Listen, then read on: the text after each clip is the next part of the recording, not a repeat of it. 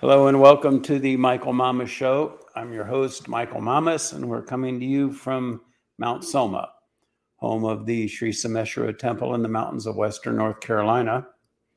I wasn't going to really do any current events today, but I think briefly I just would like to mention a couple of things before we get onto the real topic of today's podcast. One thing is that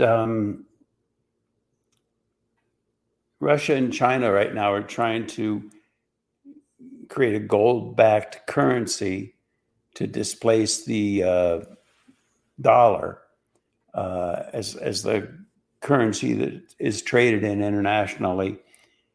I don't know that they'll succeed. They're both certainly China's having financial problems.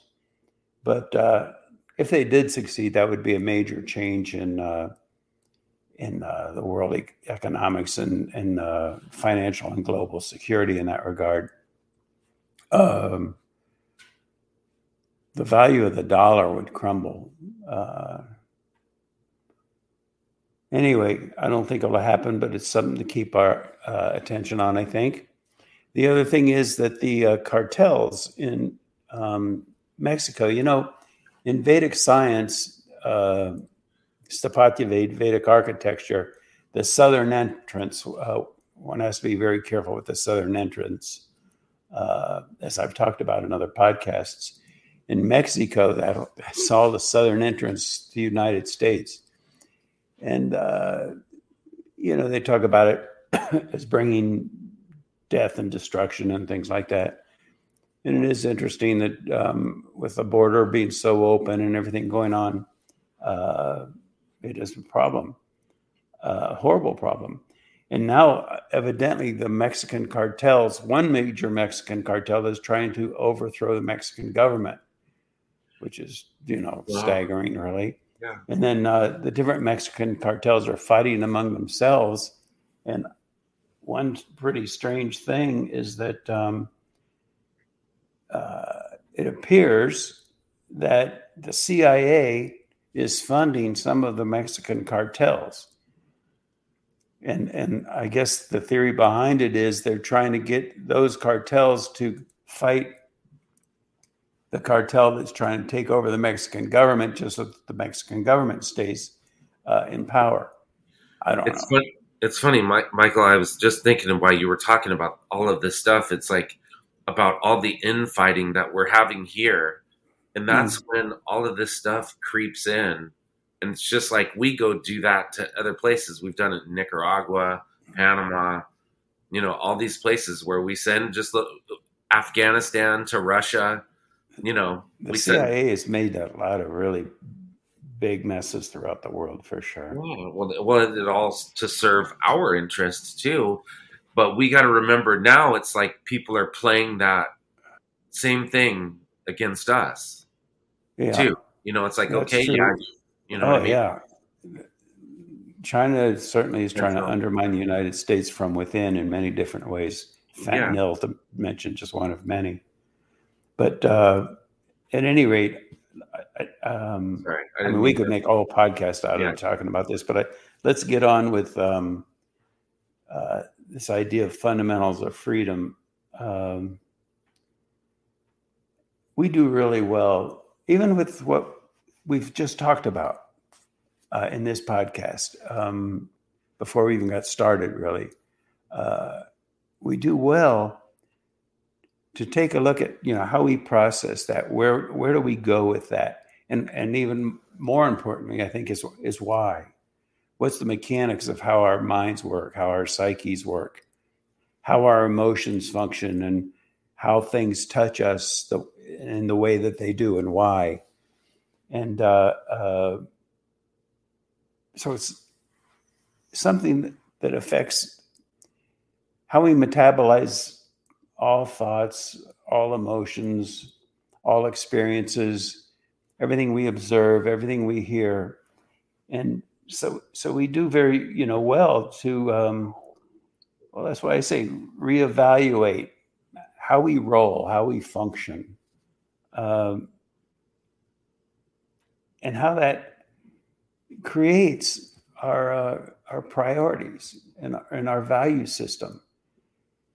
And it's not so easy to do as it may sound. And there are many examples that we could cite to give some feeling for the whole dynamic. But one of them is that how we function on the surface, how we behave on the surface, doesn't define who we are in our essence. And that may sound, saying it that way may sound self-evident, but a lot of times people don't feel that way. If you say something stupid, or if you make a mistake, or if you do something wrong,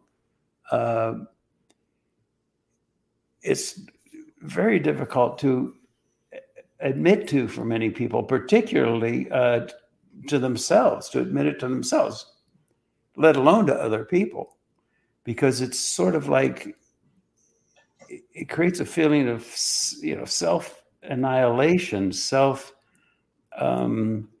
compromise, and that's a horrible position to be in, though it's a very common one, because we all say stupid things, and we all make mistakes. But it doesn't define us as a person. You're not defined by the dumbest things that you do in life, though society can be a very harsh judge. Our peers can be very harsh judges, and that can be the way people function. And also, life is like, I like to compare it to a sailboat that tacks. If you're going from point A to point B, it's not a straight line. You go this way, then you go that way, then you go that way, and finally you arrive at the other shore. But too often, if we cast our sail in a particular direction and then we shift,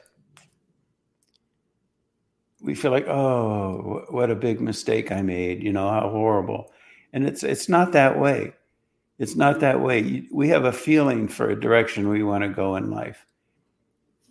And so we put the boat in the water and we move forward, and then we see where we end up and we adjust accordingly.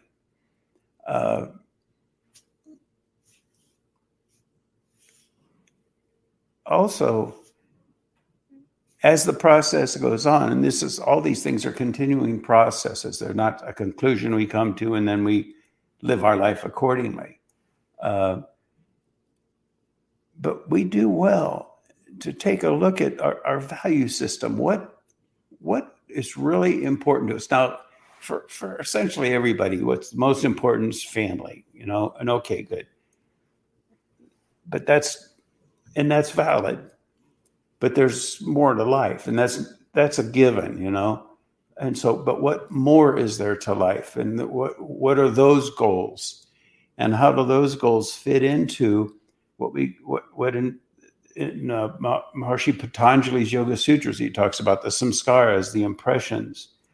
We have impressions on the mind, and they're the result of the sum total of all the karmic experiences that have imposed upon the mode of function of our consciousness, of our awareness, of our thoughts and our emotions. And those are our karma. Our samskaras are our karma. And so we do very well to reevaluate, because particularly in the world today, I guess particularly in the West, or I don't know, it could be a whole global phenomenon, but one thing that people put a huge emphasis on is becoming wealthy, making money. And that becomes a priority in life that overshadows what is really important in life for the individual. And we end up chasing that, dangling carrot, that ice cream cone in the sky, of trying to make money, and it overshadows our relationships with people, our relationships with life, and it compromises our real goal. And people may say, oh, what's most important to me is my family and also my spiritual growth. Well, we can say that and we can feel that on some level when we think about it, but are we really living it? How much of our life do we spend pursuing things like money or material things that aren't really as important to us as perhaps they should be? And a lot of that is the samskaras, the impressions on the mind. Scotty? You've talked in the past about currents and things like that. Like we used to talk about the divine currents, and people that apologize, some of these things that affect how they do things. A lot of that has to do with that early on, it seems, too. Like I know some people that they kind of want to be perfect, and so they're not apt to say I'm sorry or anything else. Like, maybe you could, I don't know, talk about. We paint ourselves into so many different kind of corners, and it's so much about how the mind functions. Some people have to be perfect and have to appear perfect, and when they don't, it's just unbearable. They have to dress perfectly. They have to look perfectly. Their house has to be in perfect order. It becomes so dominant to their life, and it's a samskara. It's a conditioning. It's a programming. Some people become so committed to a cause or a belief, even a spiritual belief. People will pick up a book, pick up the Bhagavad Gita, pick up different spiritual literature, Vedic literature, or other spiritual literature, other religious literature, and they create a mindset, a mentality of what that means. And then they attempt to conform to that, thinking that if they can conform to their impression, their notion of what that means, then they're a spiritual person. I'd like to say, though, that echoes of truth perceived as truth hold truth at bay. And so even in the name of our pursuit of knowledge, there needs to be a humility around it. Otherwise, it becomes a fanaticism. And I've known people that they hear great lectures from great spiritual teachers and read the literature, and they create this model in their mind. And they cling so ardently to that model that even though they are meditating properly and eating properly and doing all these different things, at the same time, they're white-knuckling onto this notion of what it means to be spiritual. And if they can just live up to that, then it's a lie, and so we end up lying to ourselves. And that is the greatest form of self-betrayal, is lying to ourselves, and so we constantly need to reevaluate. That's why I like to say, when the master speaks, it immediately ceases to be what the master said and becomes what the listener heard. And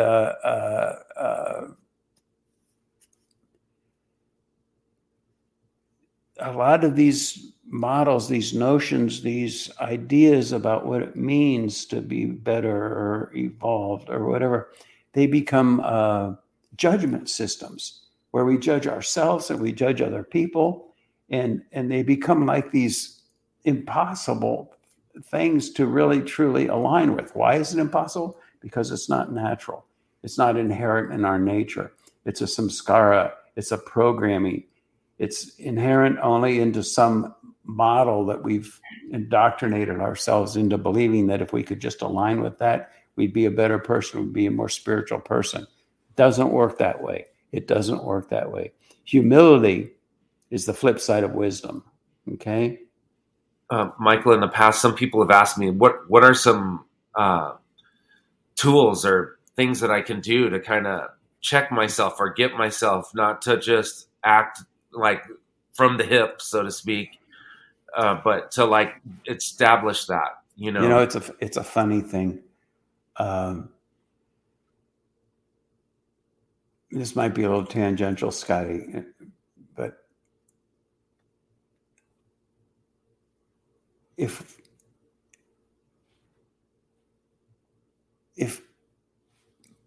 people, generally speaking, if you have a group of people and there becomes a very spontaneous consensus, if you will, of the perspective the group would have on each individual.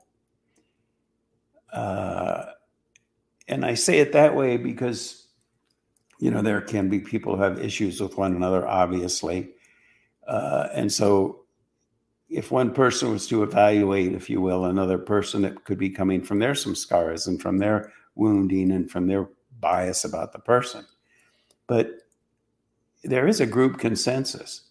And if you give voice to that group consensus to the group, as long as, and then it wouldn't be harsh, it wouldn't be hateful, it wouldn't be negative, but there would be an honesty to it, and the group, I've experienced, finds it very refreshing if it's done in that honorable, respectful way, where you're also honoring the divinity that lies deeper. You see, all that stuff is on the surface. What lies deeper in every individual is the divine. And if you can see that divine and feel that, that's called love, And if you can feel that divine about the other person and also see then what they're doing on the surface by virtue of there's some scars and their woundings and like that. If a person could hear that about themselves, it would be incredibly constructive, incredibly helpful. But by and large, they can't. They can't. Because it's the very thing that they're struggling so hard to live a life in denial of. For example, if a person just needs to be right all the time and needs to not let anyone see that they're compromised, inside, or however you might want to say it, to show that to them, to hold up a mirror for them to see that is just unbearable. And they don't want to hear it. So what happens is all they can do to manage all of that is to go after the messenger, reject the person that's saying it. So you see, the point is they can't hear it. I know in my years of teaching in classes, very commonly, really, somebody would come up and say, I know you can see, I see you work with people, and you can see, what's going on with them, and I can take it. Just tell me what's going on with me, And I think I always respond by saying that that just doesn't work, because there's a finesse and an art and a delicacy. We're in very subtle terrain here. Human individuals are incredibly vulnerable creatures, particularly when you start taking a look at, these things like some scars, their wounds, their issues, how they formulate a whole mindset, tiptoeing around all of that to try to feel okay about themselves. Even better than okay, feel good about themselves. And so you just can't go in there with a battering ram or a sledgehammer,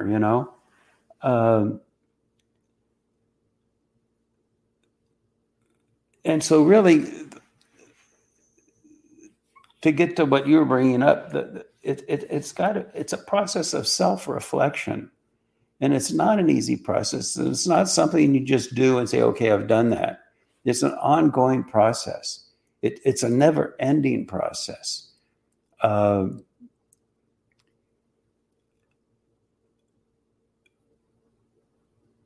it's one where we at least need to reevaluate, to reassess, to consider, and to reconsider, and to realize, and even this is a hard one, to realize our current worldview is not accurate.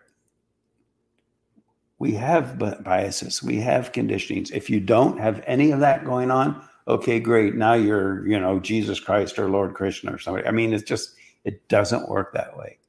And so what it becomes then is, what's our relationship with the fact that we have these limitations, if you will? What's our relationship with it? Easy to say, okay, I'm fine with it. I get it. Another thing to actually be that way. Failure is another one. So it can be very difficult to accept failure, especially if you, like Scotty was talking about, some people need to be perfect, other people need to be right. Other people just need to be unconditionally loved all the time, and feeling that somebody doesn't love them is just annihilating in their experience, but it's a delicate thing, because you can't just tell yourself, oh, okay, well, I don't need to be right anymore, and okay, fine, I'm fine with not being, or oh, okay, that person doesn't love me and it's very hurtful, but oh, okay, I'm bigger than that and I really don't care. Those are all just forms of denial. So what we're talking about here is an exploration, a tilling of the soil of our own inner dynamic. And that in and of itself is something that a lot of people are horrified to the idea of doing that, But it's essential, because if you're meditating with the intent of facilitating the welling up of that inner divinity, and as it wells up through different levels of your being, if there's a particular level of your being, your beliefs about who you are, your beliefs about life, your beliefs about the world, your willingness or not willingness to consider political situations is another example. And that becomes like a cap that you've put on top of this divinity that's welling up from meditation and life like that. And you can suppress that evolution, even in the name of evolving. Oh, I know that if I'm going to evolve, I think this, I believe this, I hold on to this, and this will make me a good spiritual person. And it's just an echo of truth, perceived as truth, and then used as an encumbrance on your life. So the guiding light within it's an abstraction. We look for concretions. Okay, just tell me, and okay, what am I supposed to believe? But it's not a concretion; it's an abstraction, and sometimes then the process is referred to as a breaking of boundaries, freeing ourselves from the chains, even the golden chains of our belief systems about divinity. You see. But it's not on no holds barred either. It's not about, okay, just let it go and you dance. What was that? Dylan's all in it. Dance beneath the diamond sky with one hand waving free. That's not freedom. That's not emancipation. That's not living beyond boundaries, because it's all, lack of a better word, perhaps tempered, if you will, by our own inner sense of our own inner divinity. Not our emotions, even about what's right and what's wrong, but it's that which lies deeper than that, and beginning more and more to function from that place of wisdom. And humility is the flip side of wisdom. Wisdom means insight. You see, that's what I like to say, that just quoting wise quotes doesn't make you wise. True learning means moving beyond what you know. It's not just a reinforcement of what you already know. It's not just having a foundation of a belief system and then getting better and better at that belief system and piling up higher and deeper and thinking, okay, great, now I have more knowledge. Now I am more wise. That's not the way it works. Always be willing to reevaluate, reflect, ponder. And if you have a raw spot, if there's a place where you realize, man, I just can't go there, or really if people that love you, if you keep getting the same kind of feedback or the same kind of interaction, that might be, probably is, a invitation, a signpost to say, hey, maybe you should look at that. Maybe we should work with that.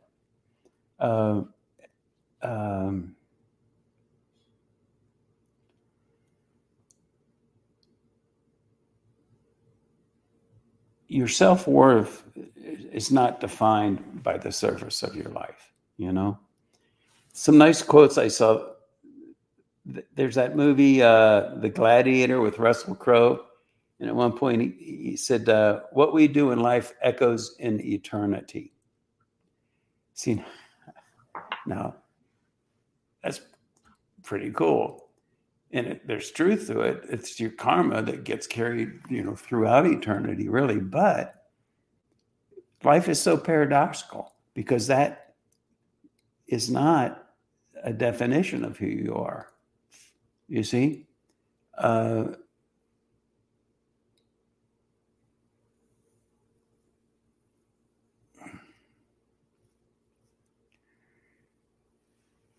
Another quote I saw that I liked said, to believe in the heroic makes heroes. But what do we mean by the heroic there? That's the key. Is the heroic based on our identity? Or is it based upon that inner knowing, that inner divinity that lies beyond our preconceived notions of what it means to be a hero? So there's so many different ways to explore this. One way might be, well, who are your heroes? Who are your heroes? And why? Why are they your heroes? And what have you projected upon them that maybe isn't even who they are, but you're projecting it upon them because that makes them conform to your preconceived notions based upon your samskaras and your conditioning. So all these things are tools for exploration. Meditation certainly is number one, but number two is exploring your value system, your belief systems. And number three is distinguishing between the intense feelings and deep feelings. Your deepest feelings are probably not your most intense feelings. Your intense feelings can be emotions that are stirred by all sorts of different things. Passion, hatred, hurt, anger. Those can be very intense emotions, sorrow, grief, intense emotions. But deep emotions are more coming from a finer fabric in life, a level of profundity.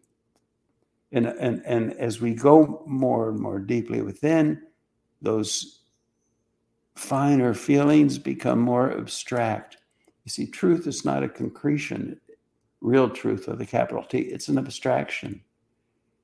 It's not a thing. It's not things. It's not notions. It lies beyond all that. And so just this exploration, we say, well, what can we do to facilitate that? Well, this is the doing. This is part of the doing. Reflecting about the nature of these things, reflecting about the nature of life, reflecting about the nature of spiritual growth and what it really means. What it really means. Superficial notions of spiritual growth are doors wide open to a path of left-handed tantra. Left-handed tantra means, tearing open your third eye so you see light flood in and you're feeling all these emotions of euphoria or whatever. It's basically heroin without the drug,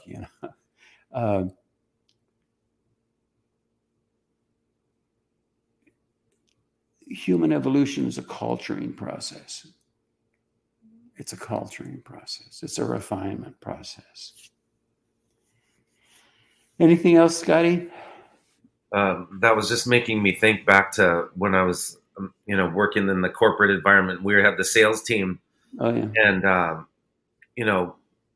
I tried to bring as much of what we would talk about into like the training and stuff. And it was funny because you'd have different types of salespeople that would all either come from just like a logical point of view. Those people weren't ever very good, but when they did make a sale, they usually didn't lose the sale because there's, and And then there was I don't understand that. When they did make a sale, they didn't lose the sale. What they does that didn't mean? lose the sale, so it didn't cancel. Like the people didn't change their mind because it made logical sense to them what we were being presented to them, right? Mm. And but they weren't very good. They weren't on the top of the sales board, but there were different types of salespeople. Some of them sold with emotion, a lot of emotion, and they would get people to do it, but there was no structure underneath it where it made logical sense. So a lot of times they had high cancellation rates, right? Where people would they would initially buy it because oh yeah, I got it, this is great, but they had no strata to rest on. Yeah. And it was funny because I Well, always, see, the problem with sales a lot of times is that yeah, you're not trying to help the person find what they really want. You're right, trying to convince them of what you want them to want. right. And so But there are all different ways of doing that. But yeah, not, that's where it was fun to try to get these people to do the different things. You had to use emotion, you had to use feeling, you yeah. had to use logic, you had to use all of these things, but also that's the way we work too. It seems like that would be good for people to know, is that emotion gets you to move in directions a lot of times. You were talking about sailing. It's like the So emotion. it's the difference between trying to inspire people in a direction versus really trying to help them, again, find what it is they really want, who it is they Right. really are. And those can be two very different things. Sure. Yeah, and there are different ways to inspire people: logic, Right. emotion. Yeah, because some people are just are inspired by logic versus emotion. There you go. So there's a combination. That's why I Yeah, said with these people, they had to use all of these things, because when they used one without the other, yeah, then they didn't make the sale because they didn't get them emotionally involved, yeah. or they didn't get the feeling involved, like You you were talking know, about. you're making me think. I gave Yeah. this lecture once to a whole faculty of high school faculty, big high school, and they were concerned because there was, a lot of problems in the high schools. There were some suicides. There was, I think, drug abuse, and it just was a mess. And so I went and I was talking with the whole faculty. There were some students. I think the students were mostly graduates at this point. Just a small handful of students. It was basically the faculty. And I mean, this sounds pretty harsh. I don't know if I've ever said this in public or not before, but it became self-evident to me that the problem had more to do with not what the faculty did or what they tried to do or what they tried to offer, but who they were, how they functioned. They functioned from such a pinball machine, kind of superficially oriented world. And so that's what they were really, and regardless of everything else, that on the level of persona, that's what they were conveying to these kids. I mean, they weren't helping, they were hurting. But how do you tell them that in a, 1 or 2 or 3, I forget how long the 3-hour maybe conference lecture was. The best, and so I guess in that sense, it's been said, the best way to help other people is to help yourself, And they were not, I really didn't get the impression at all that they were open to hearing that, They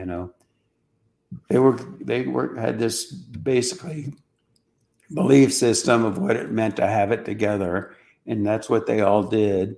And there was a kind of a group consensus and agreement there that we have it together because we.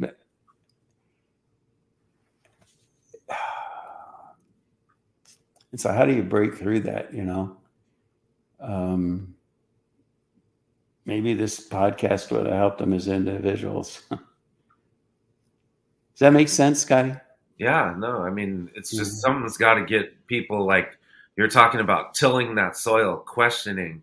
It's like the kids just got really into playing chess, and there's this chess.com, and so they're all playing, and one would get really excited because, oh, I got him now, and then then all of a sudden they'd stop. They take their foot off the gas, and you could tell. I was like, "Don't get cocky, because somebody could come and get you." Yeah, this thing about chess, one stupid move, even if you're way ahead, it changes the whole thing. So I said, it's like always be in that, checking and looking, and never, like thinking you're there, but you're always exploring and trying to get that mindset in them so that they run through the finish line, versus like, okay, I got this race, and now I'm going to let off the gas and I'm going to walk through the finish. It's so much about being open to that which lies beyond your current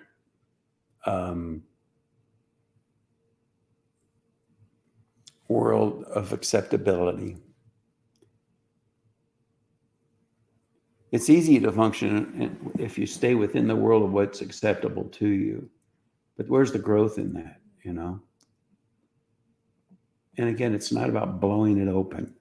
It's a subtle thing. And it's become so paradoxical.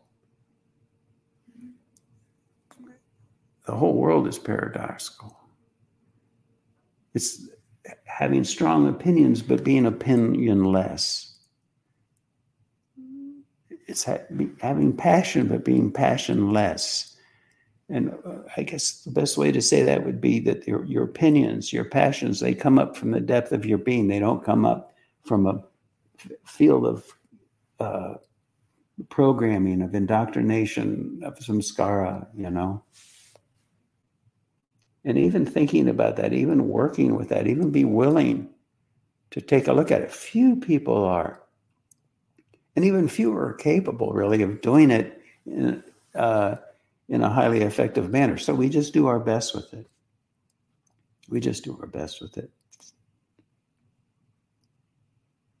All right. I think that's it for this week. Anything else, Scotty? No, okay. And we'll talk with you again next week. Thanks for listening.